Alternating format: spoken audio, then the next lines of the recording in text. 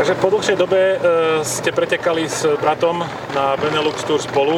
Ako sa vám išlo? Aká je forma? Tak malo by to byť dobré a v podstate tam bracho to mal po nejakej dlhšej pauze od Tour de France nepretekal. Ja som mal predtým jeden etapák v Norsku, takže vlastne ladíme tú formu celkovo na majstrách sveta a dúfam, že tam to vyjde, no.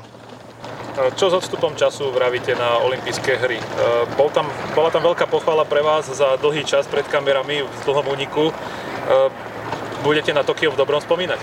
Tak určite, no bola to nová skúsenosť, aj keď si myslím, že s tými covid opatreniami si to ten športovec alebo nemohol tam vidieť to zažiť všetko, čo bolo predtým na olympiádach, ale takáto je doba a určite budem na to spomínať v dobrom. A ako to bude teraz na majstrovstvách Európy? Skúsite podobnú taktiku? Bude únik?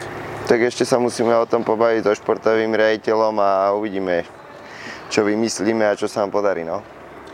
Táto trať je taká mierne kopcovitá, ale doposiaľ v každých pretekoch sa na jednom mieste v stúpaní peloton vždycky rozdelil. Budete si tam dávať väčší pozor?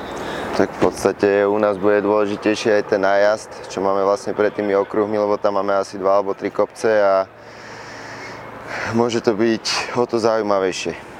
Že potom už v podstate tu môže prísť aj menšia skupina alebo zredukovaný peloton a zase sa bude inak pretekať. No a ako to vyzerá s vašou budúcnosťou? Budete pokračovať s bratom Petrom? Tak zatiaľ nemám podpísané, ale dúfam, že to vyjde a v najbližšej dobe mi manažer oznámi nejakú dobrú správu. A sú v hre aj iné scenáre? Tak sú v podstate, ale najradšej by som pokračoval s bratom a uvidíme.